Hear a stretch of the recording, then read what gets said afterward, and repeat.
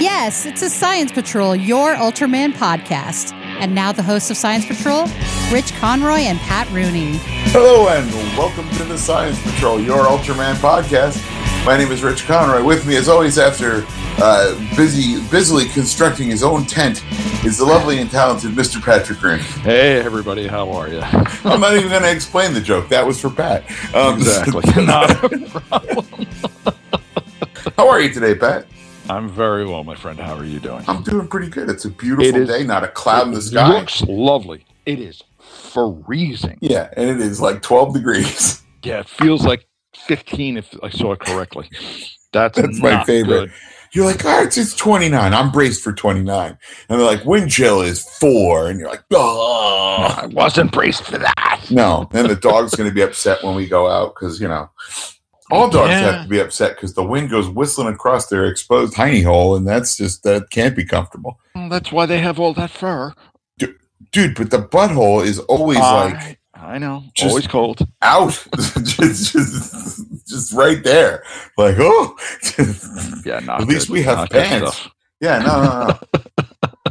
So we're here to talk about the second and third episodes of Ultra Q. We're going to start with Goro and Goro. The original air date was January 7th, 1966. Directed by Hajime Tsuburaya and screenplay by Tetsuo Kijo. Special skill director Sadamasa Arikawa. Oh, okay. Yes. Amagi Mountain, known also as Saruyama or Monkey Mountain, due to its indigenous monkey population, is discovered to be the home of a 50-meter tall giant monkey. Holy smokes. Sure is. Yeah, well, you know, we start with a little cable car tour, and people are looking at the monkeys. Now, here's the thing that gets me. How can you see those tiny monkeys from up on that cable car? Oh, you can't. Oh, you absolutely cannot. They're like, look at all the monkeys. And I'm like, they would be like ants. Exactly. Now, you got to figure the cable car is, 100 feet up minimum. So, yeah, you wouldn't see anything. It'd be 10 stories. Right. Yeah, you wouldn't see anything. Yeah, you'd see little things moving. But, you know, I think there might be one guy there with a binoculars, camera. Maybe. Yeah, I don't remember if I saw binoculars. But I think I saw binoculars. A guy with a camera, but it didn't look like he had a big old lens on it. Like, well, you let him get away with. Yeah, okay, it's an enlarging lens. Yeah. Sure, it is not that great, but if you've ever used SLR cameras, that's a regular old standard lens on that thing. That was a 50 millimeter, like your average. And now I'm doubting myself whether that was at 50 millimeters the right. Anyway, it looks like the one that comes with the camera when you buy the kit. You know what I mean? Like, I got you. So, and then they look, and there's a big old monkey on the mountain, and he starts coming along the wires. And how much did it look like in the first picture, that monkey, when he stands up, that he was hanging dong? Oh God, yeah. I'll get it. Yeah. The suit of this monkey. And I even wrote it down. The face mask is awful. The tail, ridiculously bad. And the front, the fur isn't great either. Isn't great. And like you said, the front in the crotchal area really does look a bit phallic. Well, it's not even that. It's that you can see the tail hanging between its legs when it first shows up. And I'm like, whoa, it's the tail. Okay. Yeah. I was like, it's a big furry monkey wang. That's not what we need to see. Yeah, we're good. Okay. Okay, it's his tail. Everybody calm down. Mothers, put your pens down. Exactly. No need to write into religious the show. Nuts can calm down now, please. You don't have to write into the show. You know they would have. Yeah. I do not subject my children to quality programming on television to look at a monkey's Johnson. I would like to submit to you that your show be taken off the air immediately and be replaced by reruns of Davy and Goliath or something equally wholesome. So, exactly. Oh, God, no. How many times did you have to watch David and Goliath because you were up too early on a Sunday and there were no real cartoons? Oh, there's nothing on. Oh, yeah, I remember that. And you're like, sit oh, there this is claymation. And you're like, oh, it's real religious claymation, but it's it's not the 700 Club. Yeah. Then the 700 Club would be on. You're like, oh, forget it. Gotta go. Gonna go eat cereal. You like religion. I don't that much. I like religion, just not that much. Yeah. Like I like a smattering. That's fine. Yeah. But yeah, that's how you knew that any kids programming was over on a Sunday, as the 700 Club would roll on, or on Saturday when Soul Train started. Oh yeah, Soul Train started. You were out. You're okay, like, oh. Time to go outside. Yeah, you're like, let me unfurl from crisscross applesauce and get some circulation back in my legs. Go outside. So then we get some shots of this caretaker guy, and I mean, obviously he's taking care of the monkeys. And my favorite part is he whistles, and you obviously call some of the monkeys, but right. They do a quick cut to a guy in a suit poking his head out of a window, and I'm like, well, that's a great trick. He called the salaryman. That's Yep. But that turns out to be two scientists, one of whom is real crotchety about being away from civilization, and the other one who is super, very much being with nature. Yeah, absolutely. Yeah. Look how beautiful this is. Beautiful sky, no smoke, no nothing. The other one's like, great. Dude, honestly, the Wi-Fi out here is terrible. Yeah. So then they go in, and all their chemicals have been ransacked. Yes. I'm not sure why they're on a monkey preserve and they need a giant chemistry lab. Well, where else are you going to study your chemistry but in a monkey preserve? I mean, seriously, that's where the science bell comes in. I get, yeah. Okay, fine. We did all of our chemistry work in one of those giant butterfly tents that you see at the Bronx Zoo. That's where we did all our chemistry homework. Yeah, one of those. It's what's weird is we took math inside that big parakeet cage at Turtleback Zoo. I don't understand how that works, but so that's loud. How it works. Oh, it's so loud. Oh, God! I remember the one time my classmate took out one of those packages of the little cracker sandwiches. Uh-huh. Oh God, the chirping. Oh yeah, forget the chirping. Because they're basically like, ooh, that's food. We can have some of that. Yeah. That's what I keep telling Trish every time she makes food and the dog looks at her and says, I could have some of that. It won't hurt me, I promise. Yeah, Fergus is very, very, he wants to pitch in when it comes to clearing plates. Oh, absolutely. Yeah, well, he's like, look, I'm helping. I'm here for you if you can't finish that. I want you to know that I'm on the team. I am on team food. Right, I'm on team food. Whatever team it is, I'm on team food. You're not wrong. Exactly. You're not wrong. I like that. I think there's a shirt in that. Team food. Go team Fantastic. food. Yeah. So they yell at this poor Goro guy, whoever the villagers all call Monkey Boy. His parents apparently died, and he was raised by monkeys. That's what it seems to be. It's not super clear, but he's also mute. But I have a funny feeling it's because I have a funny feeling it's because nobody was like, "Hey, you want to teach this guy some basic Japanese? That'd be great." And that'd be nice to people. Yeah, but no, they're just content to have him mute. Be mute and handle the monkey chow. Sure. Okay. Why not? And he's supposed to be the caretaker. How you fill out paperwork? So you don't. You just go take care of the monkeys, and people fill out paperwork for you. I guess the job I want. People do paperwork for me. Oh, I thought taking care of monkeys, but okay. No. I don't want to take care of monkeys. That's actual you can't work. You can't have the no paperwork without monkeys. I'm pretty sure that's part of the deal. No, some sort of monkeys, whether they're actual monkeys or metaphorical monkey. Ooh, metaphorical monkeys. I like that too. I had an episode title in mind, but metaphorical monkeys might be might actually take precedence. We'll see. But so, and then the angry scientist guy's yelling at him like, "How could you let the monkeys in here?" And they're like, "Look, there's all the walnuts that were laced." They were Aoki nuts, because that becomes important later on in the story. Oh yeah, I had it listed here as green leaf walnuts, and as a matter of fact, that's the translation on the new Mill Creek Blu-rays is walnuts. Oh, is it really? Now maybe that's the Japanese word for walnut. Entirely possible.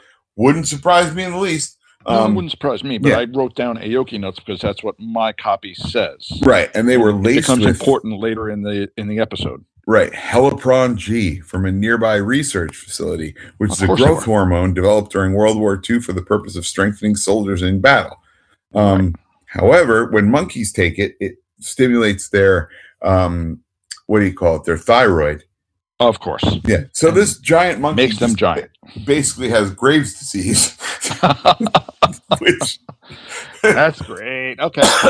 Sure. He should have made his eyes bigger. I say this as a person with thyroid issues, so I'm allowed to make the joke.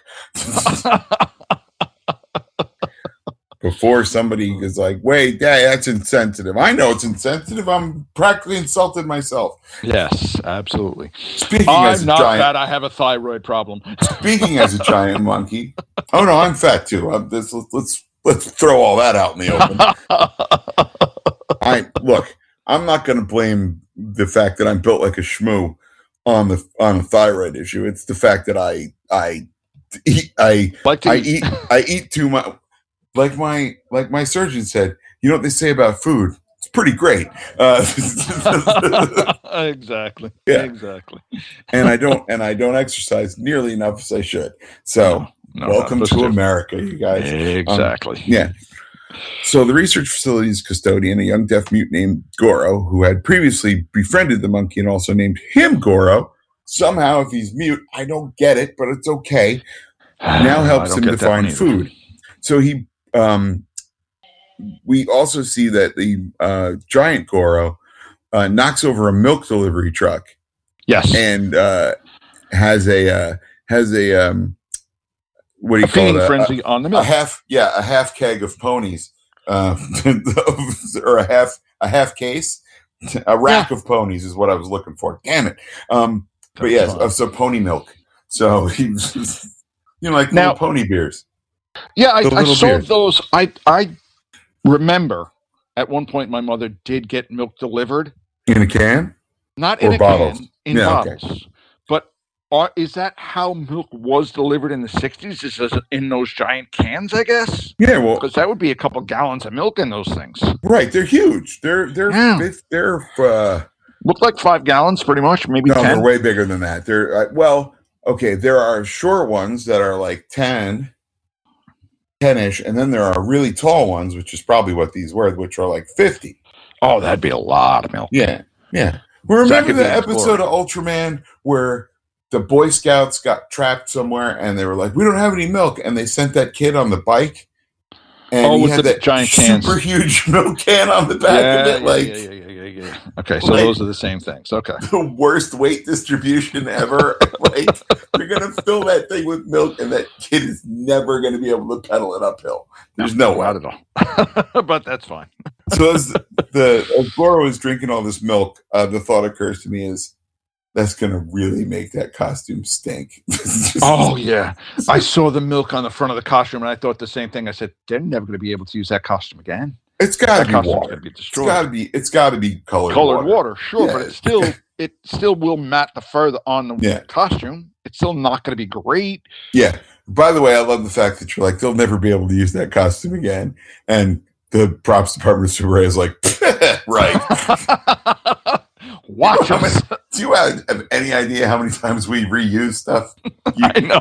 Clearly, Patrick. We are reduce, reuse, and recycle. Come on. Absolutely. Yeah. Absolutely. So Goro, however, is caught stealing provisions.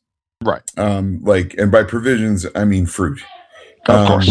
And then he's getting beat up by the crowd, and our heroes arrive, and they're like, hey, you can't be beating this guy up. And they're like, oh yeah, well he's stealing food and blah blah blah, and then they start goofing on him because he's mute, and I'm like, well, this guy with the, and did you notice who that guy was? He was wearing his mask on his chin. Some things never change. I saw.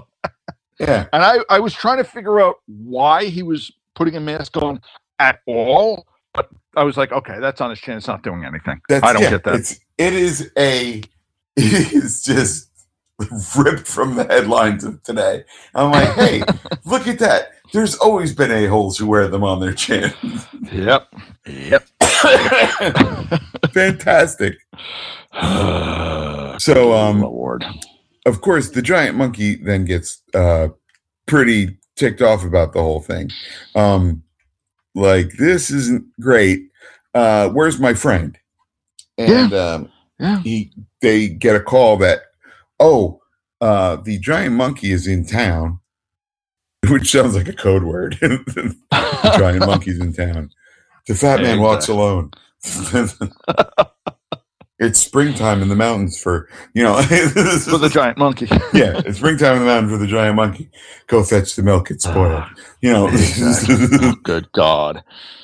So, what is great is we see this smaller scale monkey in much bigger scale buildings. Town. It's great. Yeah. He goes and finds a police car, which he chucks into a building, which promptly explodes. Obviously, that was a patrol car for the dynamite police. And don't you carry flammable liquids in your police car? I thought everybody did. Yeah.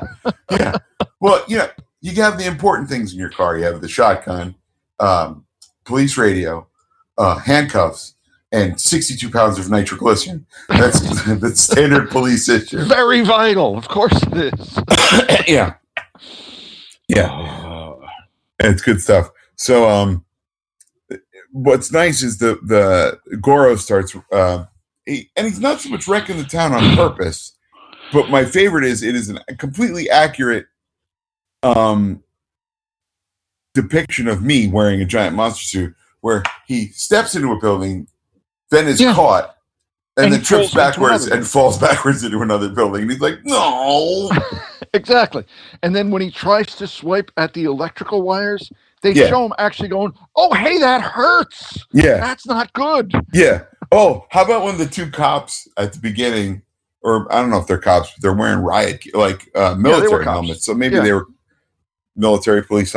But the one guy has this big grin on his face as he's shooting at Goro. Oh, yeah. He's just having fun. Absolutely. I'm on television, Exactly. I'm an actor and this is great. Yeah. And Goro is getting shot in the butt. And he's like, oh. Yeah, and going, hey. What is that? So. I didn't like that. Yeah. Having first publicized the giant monkey for the Daily News, the editor Seiki devises a plan to have human Goro feed his enormous pet a narcotic-laced milk so that they can drug the animal, because they have found that where Yuki was at on vacation, they also have a giant monkey on that island. Now, and it's a lady monkey. No. It was the same monkey. It's a lady, Pat. It's a lady monkey. They gave it a different name, and it was a lady's name. So the implication is that the monkey. We're going to send Goro to meet the lady monkey, and he'll be happy. Well, did you notice now? Well, that monkey also ate the walnuts, the fruit, right? Yoki nuts, whatever they are. Yeah, because there were. It's also giant. World War II. Well, yes, also because it's giant. Evidence would suggest, but because they were searching for World War II soldiers that were lost on the island. Well, not just lost on the island, that may have still been living on the island in the areas around it, because there were plenty just kept fighting the war well after it was over, just living in the jungle, which is crazy. I forget when the latest one was. 76, 77, something like that. Something like that. Yeah. It's crazy. Go take this over because I'm looking that up. Okay. Well, then, the one thing I wanted to say is, as they're looking at all the pictures Uh-huh. of all the natives that are on this island, did you notice the naked woman picture? I did not. It's funny. I was like, this is a kid show, and that's a naked woman picture. Well, here's the thing. Different country, and the attitude of most other countries other than this one are, yeah, there's boobs. Whoop-de-doo. Yeah, no.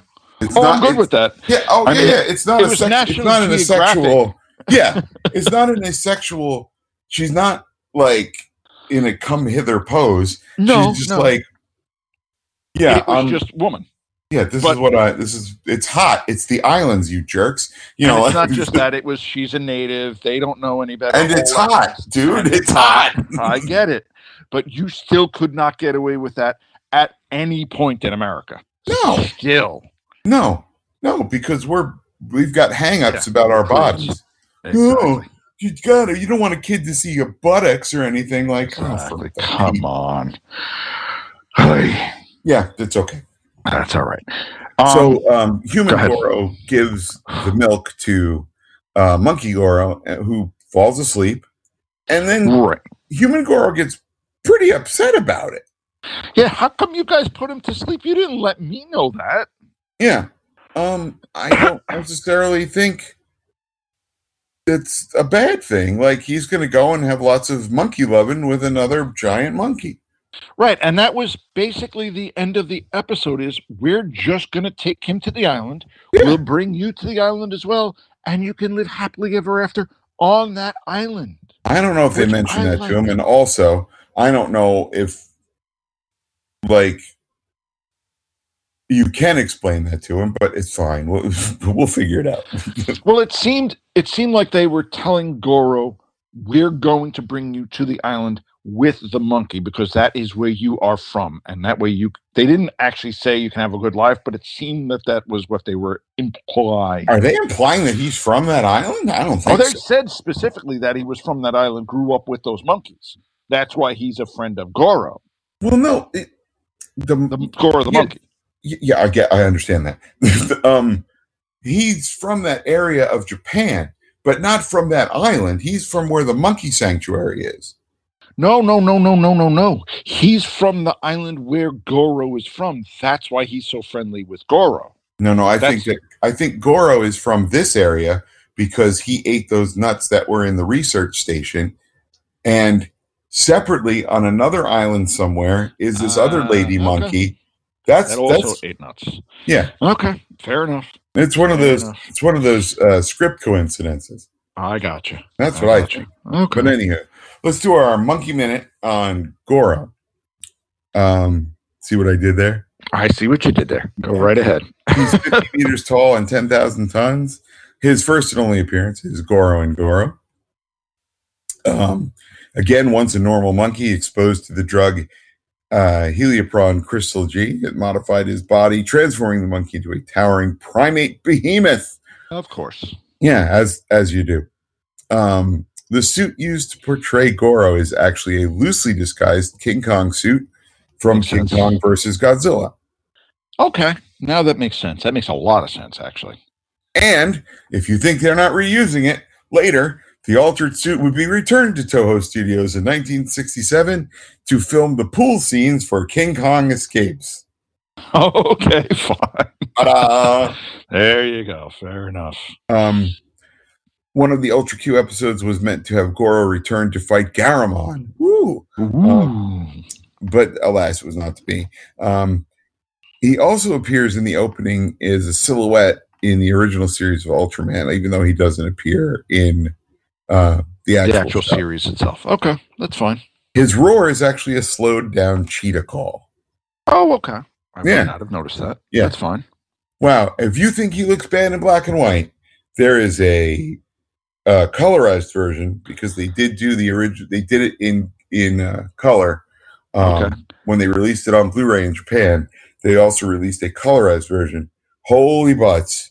It's bad. Does he look terrible in color? Okay, I will take your word for it. It's not great. You got I it. believe you completely. Yeah. It's no fun. But yeah, so I like that. Like, I do kind of like that they don't show you like the conclusion of everything. Like, no, they don't have to. Right. Yeah. Right. He's going to go live on this island with the lady monkey, have fun times there, and just live. And we'll let him live. It's not a big deal. Would you say, Patrick, that he's going to get up to some monkey business? Yes. There you go. Bad pun joke. I like it. I like it. Bad pun joke. Bad pun joke. Exactly. Did you mean to say bad joke? Bell? No. Oh, okay. Bad pun bell. You're like, no, bad I know pun what bell. I said. That's fun. That's fine. I'll go with it. Also, the last Japanese soldier to formally surrender was Hiro Onada. Lieutenant Onada finally handed over his sword March 9th, 1974, after holding out in the Philippine jungle for 29 years. There is a dollop on him, a reverse dollop. Oh, yeah, that's right. I forgot about that. Yeah, I listened to that one. That one was fun. Like, dude, 29 years.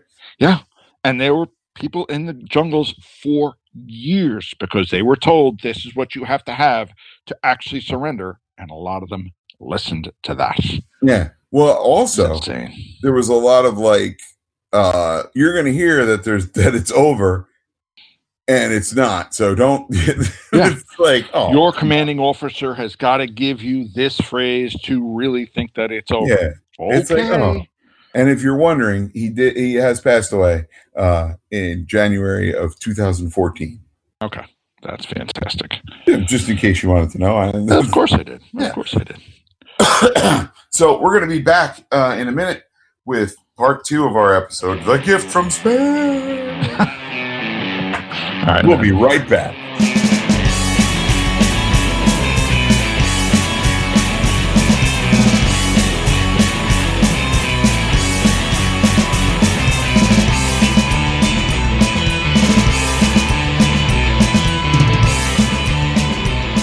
Okay, we are back from our little break with The Gift from Space. I can't stop saying it that way. No, I understand that is the way it has to be said. Don't take away from that. No. Air date 1/16/66. Hajime Subure again, director. Tetsu Kinjo again, screenplay. Keiji Kawakama is our special skill director. Third episode, of course, of Ultra Q. And we open up with June and Yuriko flying in a plane. And they spot a capsule coming down. Yes. And they're like, oh, that's not supposed to be here. How strange. And what I love is she was berating him for like, she's like, treat me like a professional. I take good pictures. He's like, did you take a really good picture? Of course I did. I'm a professional. She's like, so they're masterpieces all automatically? She's like, duh, of course. And I'm like, God, I love Hiroko Sakurai so much. Oh, yes. God, she's so cute. Well, you grew up with a crush on her. That's a different argument. Yeah, but you can't deny how cute she is. No, she's cute. I'm not arguing that part. Oh God, and she's got she's got great screen presence. Yes, like it's obvious. I'm not arguing that part. Why they were like, no, she's going to be in the next one too. Oh yeah, I'm not arguing that. But now the one question I did have is that the song they were singing, I'm guessing was a Japanese lullaby. Folk he was humming lullaby. it, she was singing it. So I'm guessing it's some sort of Japanese lullaby that I've never obviously heard because, again, I'm not Japanese. Right. Well, very similar, I guess, to the Iron King television show. We can't use non-public domain music because then we have to pay for that. That's fair enough. That's fair. So what we're gonna do is a folk song that everybody knows. That is in the public domain. What's great is as I was at work last night, walking to the break room, and I was passing the laminator, and this guy's working on the laminator, and I had the saxophone solo to Baker Street in my head, as one does when one lives in America. Yeah. And you know, every so often you're just sitting in the car and you're like, right? Which is funny because there was a solid 2 days at work when we could not remember who performed that or what song it actually was. Everybody could do the entire saxophone thing, but was it this? I don't think it was that. And was it this? No. And then somebody was like, it's a song with actual lyrics, and we would not believe him. That's great. We're like, no, clearly that's an instrumental. And he's like, nope, not at all. Here are the lyrics. Here's how it goes. This is the guy, and it's called Baker Street. And then we were like, huh. And it was kind of just very underwhelming because we were like, well, okay. Everyone was so sure it was going to be like something instrumental, and then we were like, we also thought it was that one that's like, you belong to the city. Oh, yeah. But it's not that one either. So as I'm walking past the laminator, I whistled. I was like, but it was kind of like to myself. Right. And he's working at the laminator, and he's like, he obviously doesn't know where he picked it up from. Yeah. And it just kind of worm. subliminally drifted over to him, and he picked it up and started doing it. And I'm like, Hyro's not even from America, and that's how much that song has culturally penetrated the zeitgeist. Yep. That it's just like, all right. He's like, where did that go? I wonder why that song's in my head. Yep. And will be for the next 2 weeks. Exactly. And then he can yell at you. Yeah. Oh, I'm not going to tell him. But anyway, so she's taking pictures. Yuriko's taking pictures. And I don't think I called her Yuriko before, but that's okay. That's all right. Sorry, Yuriko. Go ahead and say. So she's taking pictures. And that's how you can tell that these guys couldn't see anything, because that's a long lens on that camera. Yes. A much bigger lens to take pictures further away. She was like, okay, check my f-stop. And she did the right photographer stuff, too. Oh, nice. Yeah. I was very impressed at how she really knew what she was doing with the little attention to detail was a good thing. All it takes. Yeah. So, they report the thing, and what's our next step? Is that where the guys go up to, like, the generals going into what looks like the oh no, or is that? No, they're in a military base. At this giant round table. That's right. And everybody's sign is in English. Yeah, of course. Okay, sure. Of course, because everybody can read English in Japan. That's just the way it is. I guess. And they say they launched a satellite to Mars 6 months ago. Oh, right. And that's but where it's we see back Japanese already. Colonel Sanders. Yeah. Yeah. By the way, go ahead. As a man approaching, looking at my golden years, can you say hair and facial hair goals? Come on. If you could get that bitchin' handlebar mustache thing going, and that chin thing, whatever it is. Crazy goatee that he has. Yeah. Yep. That's a good look for that dude. It's a good look. That's crazy. Yeah. But that scientist also says that the spaceship, the satellite, whatever it is, should have broken up, but somehow it was returned by some sort of intelligence that is at least as good as ours, if not better. Right. Okay, that can't be good. Right. And that's when our reporter team shows up outside, right, with the when the military guys are walking in, all the reporters are like, "What can you tell us?" And they're like, "Nothing." Yeah. And then June and Ippei show up and everybody, and they're like, "Who are you? We discovered it. All right, we can talk about it now." Wait, what? Exactly. Oh, they're here. Now we can reveal plot. Right. Okay, that makes sense. We didn't want them to feel left out. Okay, sure. That's how it also, works. They're talking to military spokesman guy, right? Yeah. Standing next to military spokesman guy is a dude with a 5 o'clock shadow. And I'm like, hey, soldier, how about, or airman or whatever, I'm not sure. I'm not familiar with the military rankings. And I know someone will be. How about a shave? Yeah. You're supposed to be clean cut because you're in the military of some sort. That's the way it works. Unless this is a clever allusion to the fact that they've been up all night working on this problem. In which case, bravo, you guys. Okay. All right. You know what? I'll buy that. His hair grows that fast. But, well, it's a 5 o'clock shade. It didn't have it wasn't friggin' Billy Gibbons from ZZ Top. No. I get that, but for me to get a 5 o'clock shadow, which would have been an amazing cameo. You're Irish, Pat. Your hair doesn't grow that fast. This guy might have where I was going. Right. Yeah. That we get. Look at Bono, but the hairiest man alive probably can't grow a great beard.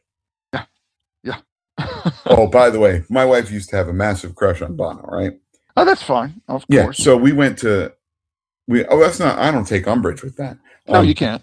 We went to. I suppose I could, but what's the point? We went to see U2 because I won tickets.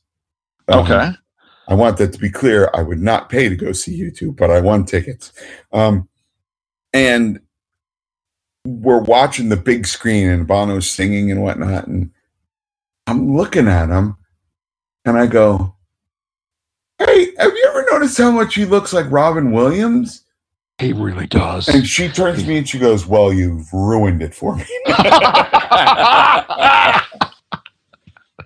That's great. And I'm like, or did I give you a Robin Williams fetish? Pick one. Go with the Robin Williams fetish. Don't let your That's what I would have die. done. I would have been like, you know what? Now there's two. Oh, the dirty things I could think of. You know, like, Exactly.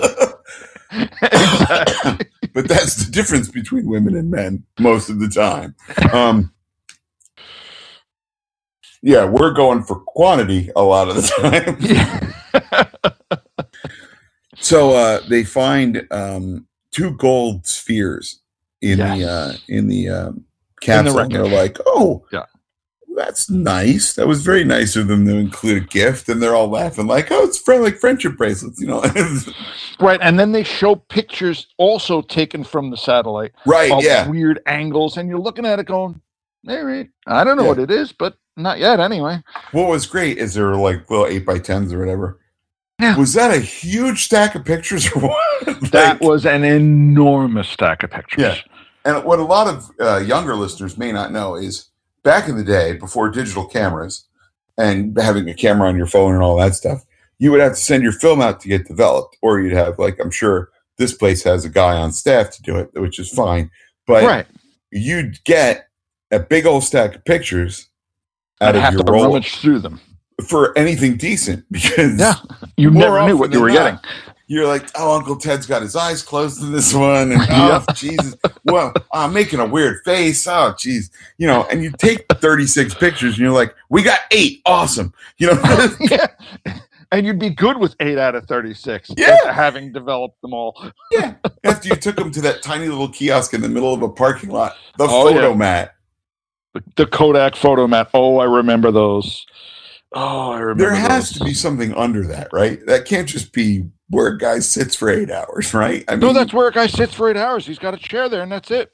My cousin actually worked in one of those. Oh, cool. Yeah. I mean, I guess, but like, it's got to be terrible. But she said it was about, when people came up, you were busy for a little while, and then you were bored for an hour, and someone else came up, and you were busy for 10 minutes. But you can't read. Well, they don't bring a magazine. Yeah, it was not great. She said it wasn't great, that you really couldn't go very, very far because the photo mat was open, so you could kind of walk out and do whatever you were doing. Yeah. But it wasn't that great. I felt bad when I was driving home last night because I pulled up to the Parkway to pay my $1.90 toll. Yeah. And I see the same, like, 3 guys every night. And the one guy was like, "Oh, hey, man." And I was like, "Dude, you look so cold." And he was like, "This heater is doing nothing tonight." He's like, "It's just," he goes, "It's hot. Don't get me wrong. It's doing what it can do, but it's not doing anything. It's like, its best is not good enough." Yeah. I mean, jackets, it's going to be hat, mask, earmuffs. And it's going to be very soon that he doesn't have a job because they're getting rid of all the toll takers. They're making everything just cameras now. Absolutely. Okay, so wait a second. How are they gonna? So they'll just send you a bill in the mail? They'll send you a bill. Let me tell you how well that works. Badly, because when it was during the pandemic, and they were like, "Oh, we'll send you a bill." Yeah, they sent me a bill once, and it was already past due, and they were like, you owe us all the tolls plus $50 for every one that you didn't pay yet. So it was $3,000. Oh my God. Yeah. So yeah, let's put some toll takers back in there because the Easy Pass thing doesn't work. Well, what they're going to do is they're going to take away the fines for not paying the toll instantly. You're still going to get time to pay them, but they don't arrive soon enough. The system is terrible. The system is terrible. The system is not terrible, but they're going to give you extra time built in now because they know that the mail has been slowed because of a certain president. We're not going to say nothing. We're not saying nothing. This is an escapist podcast. I have no problem talking about chin maskers, but I'm not going to get political. I'm just everything else is. Talk about big monsters. Move on. Yeah. Move on. Moving on. But yeah, no, I'll tell you how crappy Easy Pass is because of their terrible, like, well, I sent in my money. They're like, well, we only show ever cashing one check from you. I'm like, then where's the money I sent you? Yeah. That you took. Yeah. Yeah. So the fight continues. That's why I use my Easy Pass with a credit card. So they can't say they didn't get the money. I can see it going out of the credit card. Well, now they won't give me an Easy Pass because they owe them $3,000. Oh, that's going to be a fun fight. Good luck. It's been good. It's been fun. They're like, well, we'll lower it to $600. No. And I'm like, so now I have to go back through all my banking records for the last 10 years to find every check I've ever written to them. Right, and prove that you have already paid the $600 that you owe them. Yeah. Even if they didn't get it. Yeah, 10 years. Oh, that's great. Good luck. Yeah, no, I know. Anywho, so they say we got to put these gold spheres somewhere safe. Cut to somewhere safe where there's a Yakuza guy cutting through safe with a blowtorch. Now, that is an actual bank safe because those are the only places that have safe that are giant doors. Well, it's a military, it's a government facility. I get it. Why not? Well, here's the big question. Go ahead. What's with all the cash? That's why it's a bank safe because you see all the cash. They went to get I get the cash. that. I get. No, I didn't ask why all the cash or why the safe because all the cash. Right. But why all the cash?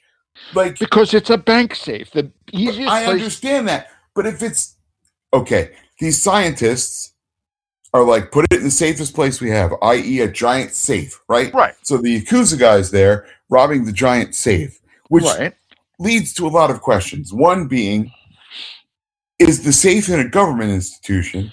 And if so, how did the Yakuza guy get in there? And if it's just a bank, who thought to deposit 2 gold orbs at the Tokyo Savings and Loan? Here's the way it goes, and this is where I went. It's not even in the safe deposit box. Just put it in the vault with all the rest of the cash. Yeah, that's exactly where I went. That would be the safest place you could find is in a bank safe because it is a giant wall of iron. But it didn't work. I'm not saying it worked. But I got the idea that, okay, they put it into a bank safe because that is safe.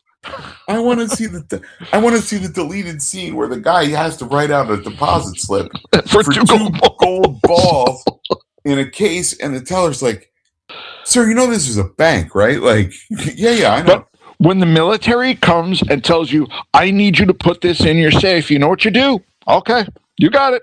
It's in the safe. I suppose. Corner. Sure. Yeah, we'll put it in the back. So the guy takes these big stacks of money out, and my first thought was, man, I'd love to have a stack of that prop money. Yeah. And the good thing is, because in every other country, all the bills of different denominations are different sizes. This is a big size piece of money. Yeah, so that's a lot of money. And it's they're not playing around. A lot of money. Yeah. And I was like, okay, cool. And then, of course, he gets to the back of the safe, which isn't super big. It looked like, here's the thing that kills me, is it looks like the vault door opens, he goes in, and it's what looks like the stock room where you would have the paper towels and the toilet paper. Yeah. And then there's a smaller safe but it's not a Inside safe. that. It's just a liquor cabinet. Yeah. Where the money is. You got the safe inside the safe. Sure we do. Okay. It wasn't even a safe. It was just like a little tiny cabinet. And it was like, oh, here's obviously where they keep the cash. Hey, you know what? I'll take some of these pens too. Like, Exactly. these don't even have the chains on them yet. This is amazing. At what point do you think banks realize that, it's cheaper to just give them a cup of pens at the door than it is to frustrate everybody with these pens on chains? It actually depends on the bank, because sometimes when you go to a bank, there's still pens on chains. Really? What bank? Oh, yeah. I was in the Chase and Hazlitt, and they have right across from the ATM, they have a little desk with all your little deposit slips. Oh, that's on a chain. In the foyer, if you will. In the foyer, yes. Yeah. There's a pen well, I can understand that, because if somebody goes in and during closed hours and someone has taken the pen, that's not good. I understand. Right. But I mean, in the bank office proper, no. In the bank office proper, there's pens. Yeah, there's pens with the branding of Chase upon them. So even if you steal it, you got it from Chase. Oh, yeah. Well, that's fine, because then I know where to get more pens. They're not dumb. I mean, they're like, maybe they'll deposit some money the next time they need a pen. It's fine. Exactly. Yeah. Exactly. So anyways, these guys, the thieves. Yakuza guy shows up at June's plane business. I don't know what to call that. The plane business. That's fine. That's fine. Yeah. And he's like, yeah, you got to fly me over to whatchamajiggers, this island. And he's like, yeah, we don't fly at night. And he goes, I'll make it worth your. Well, he goes, I'll make it worth your while. And he throws a giant stack of money at him. And he's like, yeah, no, it's against the law. And he's like, well, maybe this will change your mind. And he's like, well, okay, the gun is pretty convincing. That's a different argument. My favorite part is then he pockets the money anyhow. Of course. Right? You have to get paid first. Yeah. And then, of course, he throws, I guess, a pen at the guy. And they start having a fight. Yeah. And they have a fight. The guy loses one of the gold balls in the kerfuffle in the office. Right. And it's buried under paperwork instantly. Right. Smash cut to the plane landing on the island. Yeah, and at night, because it's still night. Yep. And the guy going, all right, get out of here. And he takes off again. And so then Ippei shows up in the morning, and June is still asleep in the plane. And he's like, hey, what are you doing sleeping in the plane? And we cut back to the island where two Yakuza guys are in a volcanic cave dividing the money up. Right. And it didn't dawn on me that it was a volcanic cave, because they were coughing, and I'm like, they're like, oh, it's so slimy. And I'm like, are they just bad with damp? It just didn't put it together. No, I got it. That's fine. Then the little gold ball rolls into the water, and the heat is what causes it to expand. Exactly. And it's, oh my goodness, it's an egg, and a giant slug monster called Namigon. Oh, is that what the name of it was? Yes. Okay. And it shoots weird arrow lasers out of its eyes, and it kills the two gangsters. Ridiculous. Yeah. The whole monster's ridiculous. But what I love about it is a giant space slug would probably look remarkably like that. Big eye stalks, and it's slimy as hell looking. The thing I thought was, this is just an actual slug that they actually use, because there's no way you're building a suit like that. It's a suit. You think that's a suit? 100% it's a suit. Because there was no... What giant slug has a mouth with a mustache like that? Obviously, he goes to Gomez's groomer, but that's another thing. The thing I don't... completely a suit. It's 110% a suit. I'll believe you that it's a suit. I thought it was an actual slug, because there could be slugs with different stuff on it. Well, sure. But I don't see as a suit how someone is comfortable in that thing. There's no arms, no legs, and it just would be uncomfortable as all get out. I find it adorable that you think suit actors are comfortable. But I'm just saying that I'm not saying that they're normally comfortable. I get they sweat in the suits. I get that part. But I'm just saying this particular suit, there's no way you can do anything. You have to lay with your arms and your legs together completely. Sir, the prosecution would like to submit Exhibit A, which is Bolton. Okay. All right, fair enough. The giant asterisk monster. Okay, fair enough. You got Besides, he's probably on his knees. He's probably on his knees with his hands up like so, because Pat can see me. And those were operating the eye stalks. Right. He had the two little. Okay, I can buy that part. So he's on his knees.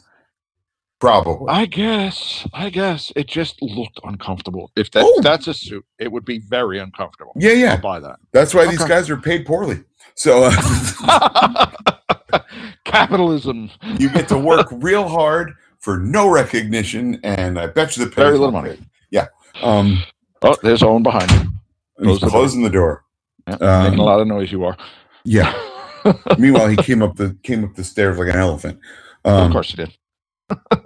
Yeah.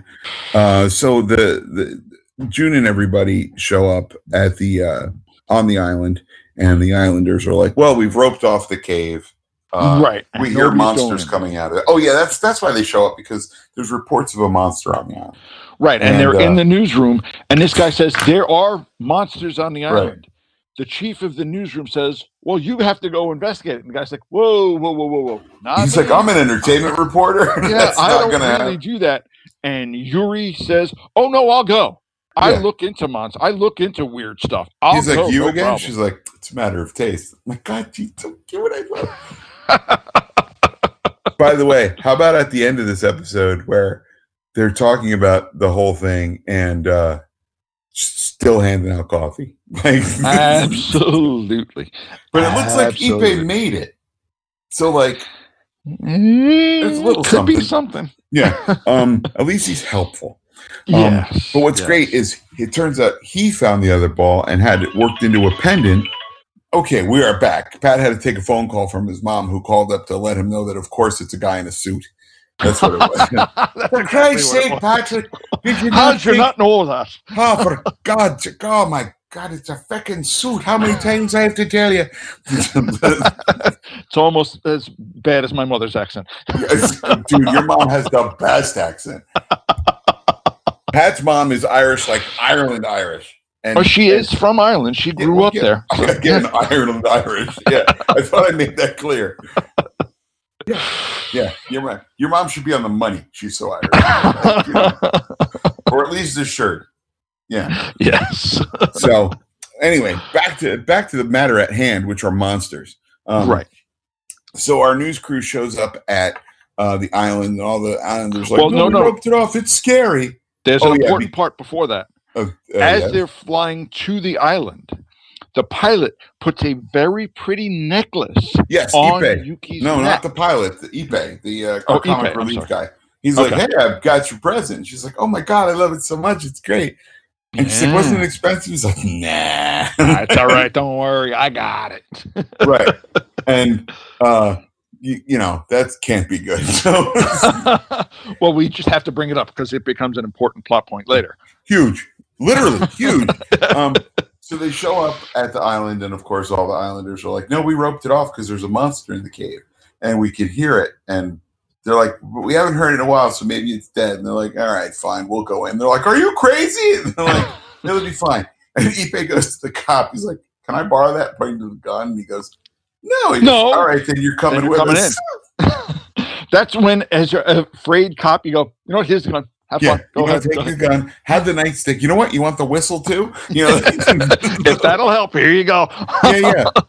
Because when we hear you blow it, we're gonna run. That's how we'll go the other way. Don't worry. Yeah, that's how this works. In case you weren't 100% sure. Oh wow! So they go in and they're like, "Well, okay, there's the gangster." And my favorite is Ipe goes, "Is that the guy who threatened you?" "He didn't threaten me. He beat the ever-loving daylights out of me in our office and trashed the place." Okay. Yeah, he threatened me with his knuckles into my face. That's how. Yeah, exactly. Yeah. But, nicely done. So they're poking around, and then Niranga shows up again, and June takes the gun and just starts shooting at him, which I thought was pretty impressive.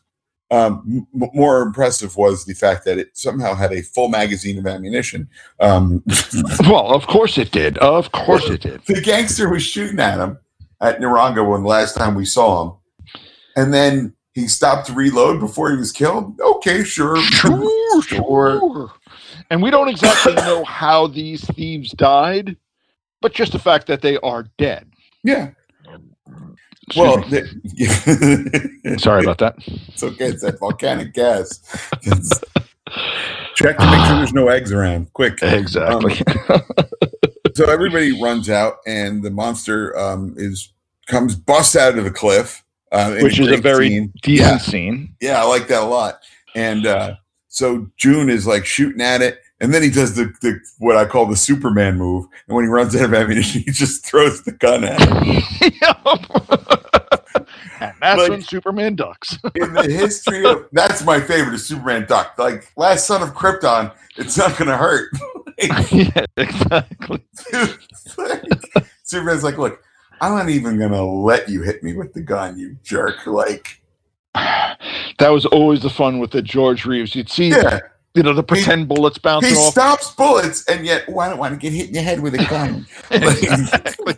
That rubber gun night hoist. Yeah, ooh, that would smudge my makeup. So exactly. Niranga charges at June, and June, of course, dodges it successfully as it tumbles into the cliffs. Or tumbles off the cliffs, rather, into the ocean below, and it is dissolved by the salt water, being that it's a giant slug. Does that actually happen with real slugs? Because that I don't know. Yeah, salt dissolves slugs. Oh, okay. Yeah. Okay. Yeah, that's a well-known thing. Okay. And so Dr. Ichitani theorizes that the spheres were sent by. That's Dr. Colonel Sanders, by the way. Okay, thank you. Yeah. They were sent by an advanced alien race, possibly as a warning to mankind for launching so many pesky space probes. So they're all chit-chatting, and then Yuriko's wearing the second sphere and stands a little too close to a Bunsen burner. Right. And it inflates. And she's freaking out. She's like, get it off, get it off, get it off, get it off, get it off, get it off. So they pull it off, and it's getting bigger and bigger and bigger. And she starts yelling at him, I'll never forgive you for this. And he's like, I tried to do something nice for you. You gave me an alien egg. It was a mistake. It looked pretty. You ungrateful lady, she was. This guy's just trying to get a date. And it didn't mean to give you an alien parasite as a thing, but so they throw it outside, and in a really nice scene, it hatches in like the front garden of this place. Right. And it's got like the big light up eyes and whatnot. And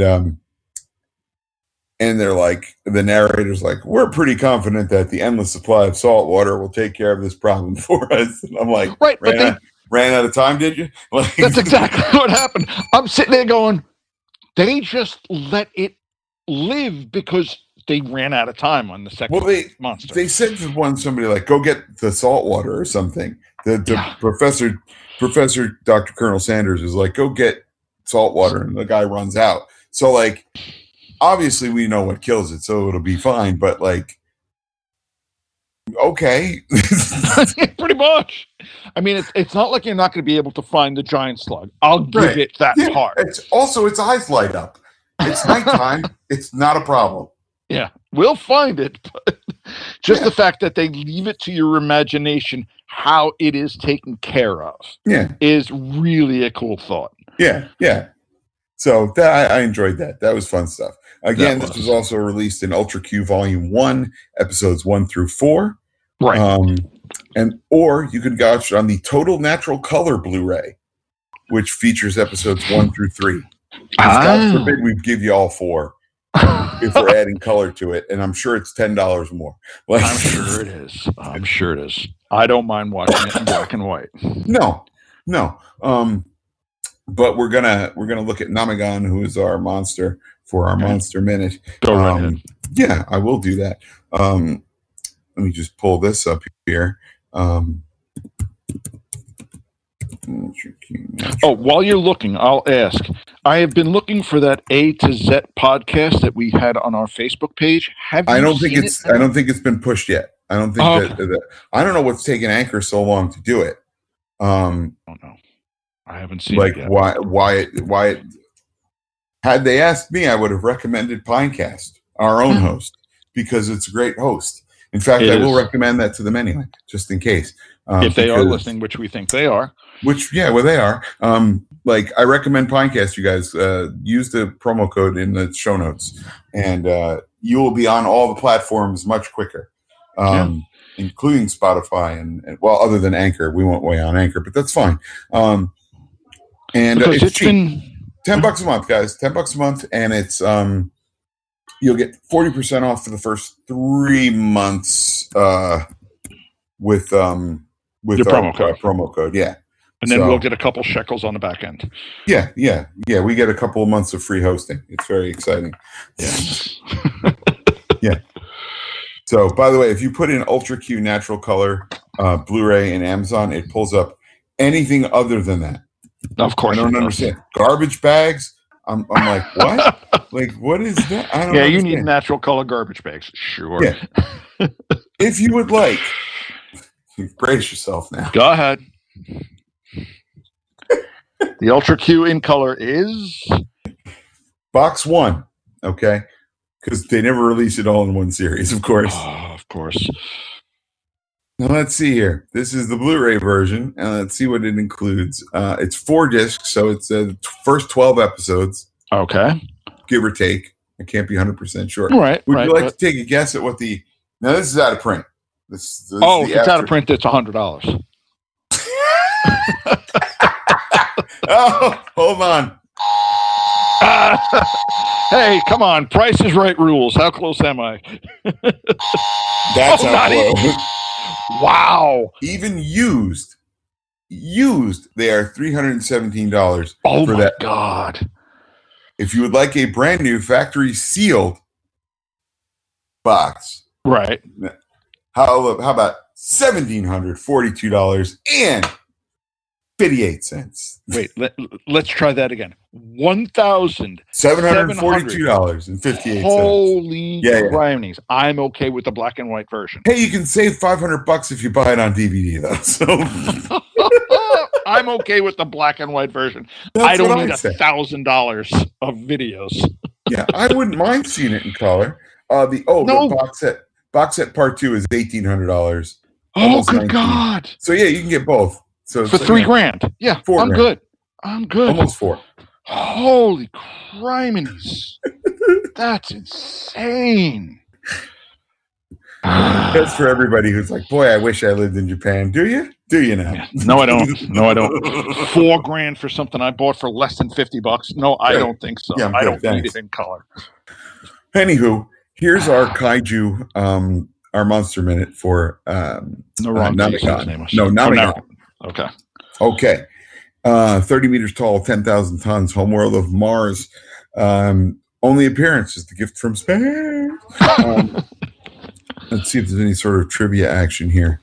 Namigan is referenced briefly in Ultraman 22 mentioned briefly in episode 22 of Ultraman Mebius, while logs on a Mars expedition are being looked at. Very cool. Okay.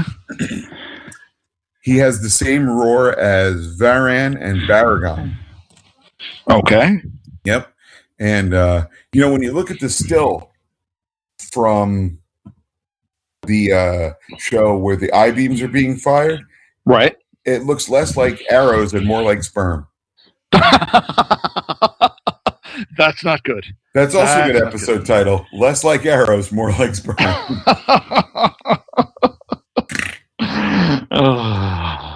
Yeah. Now, I'm looking at a still of a guy standing next to Namigan. Right. And I'm thinking this could be a puppet. Oh, really? It could be a guy inside partially. I think this may be like a rod puppet. Okay, that would make sense because you did say that they would have to use like little stalks for the eyes and stuff like that. Yeah. So it could be a combination of things. Yeah. Sure. Yeah. Huh. Now I'm okay. Yeah. Okay. Now you can go call your mom back and yell at her. Exactly. Oh, it's a puppet, Ma. Jeez. Oh God. Oh, not the boss of me, I tell you. I know. Ma, I told you. Yeah, exactly. But yeah, I'm enjoying seeing the origins of the Ultra series. It is very cool. I do like the suits. I mean, I'm letting the technology go because I understand it's 60s technology. Like I said, so I let a lot of it just slide by going, all right, that's the best they could do at the time. Yeah. But when they have the god-awful monkey mask, that was bad. I find it, I think it's great. I really do. It's charming as all get out that you're looking at it. I got you. You're like, and I looked at it and I went, that's the Kong suit that they just mangled up. Repurposed, sure. Yeah, repurposed. There you go. Repurposed. Not mangled. We didn't mangle it. We repurposed it. Yeah, we beat the living daylights out of it, but we repurposed it. But yeah, and the fact that they, even after they repurposed it, they gave it back to Toho, and Toho's like, good enough for another Kong movie. Of course, I'm all good with that. And use it again. It's good. If you've never seen King Kong Escapes, I highly recommend it. It's fun. I've seen it. I know I've seen Kong versus Godzilla, but I'm not sure if I've seen Kong. King Kong Escapes is great. It's got Mechanic-Kong in it. Oh, good God! Yeah, it's pretty great. It's a lot of fun. All right, fair enough. It's a lot of fun. If I come across a copy of it, I'll let you know. There you go. Sounds good. It's not a hard thing to get, so it does show up in my quite often in lots of stuff that I buy once in a while. So okay, but yeah, that's that. So yeah, rate, review, subscribe, tell your friends, tell anybody, spray, do all the things, street, whatever you have to do. But if you get caught, we will disavow any knowledge of this. We know nothing. We see nothing. Wait, I saw nothing. Exactly. We are the Sergeant Schultz of podcasts. Is that a bad thing? I think that is the bad thing. Once you say Sergeant Schultz, he was a Nazi. I mean, he was a bad. I was going to say he was a bad Nazi. He was both a bad Nazi and a bad Nazi. So both ways, exactly. Yep. So that's it. We're gonna. I'm redacting that. Imagine this. That's a black marker going over that. That's what that sound was. So, rate, review, subscribe, and we'll see you all next week for episodes 4 and 5. Yes, of Ultra Q. Right, and the National Suicide Hotline number. You want to give that out real quick? Yeah, hold on just a second. I put my book down. How did I write it? There it is. Is 1-800-273-8255. Someone is 24 hours a day, 7 days a week. Always there to listen. And let me also take this opportunity to tell you guys, put a case on your phone because it literally saved my phone last night. Oh, did it really? There you go. Busted a giant chunk off off the case, but not phone's fine. That's the important part. It was a cheap case, dude. It doesn't really even something that's like a $6 case could still help. Old phone. Beautiful thing. Ordering a new one today. So there you go. Yeah. So good times, guys. So on behalf of the Science Patrol and cheap phone cases, I am Rich Conroy. I'm Pat Rooney. Sally Ford. Take care, everybody. Bring back Bob. Music for this podcast is provided by Terminal Sunburn. Visit terminalsunburn.bandcamp.com. Post-production by Casey Kittle for Faces for Radio Productions. Visit us on the web at ultramanpodcast.com or find us on Facebook. Our email address is ultramanpodcast@gmail.com. The Science Patrol can be found on Apple Podcasts, Google Play, Stitcher, and wherever else you find your podcasts. Please rate, review, and subscribe. Until next time, for the Science Patrol, I'm Gretchen Brooks from the Kaiju Cast.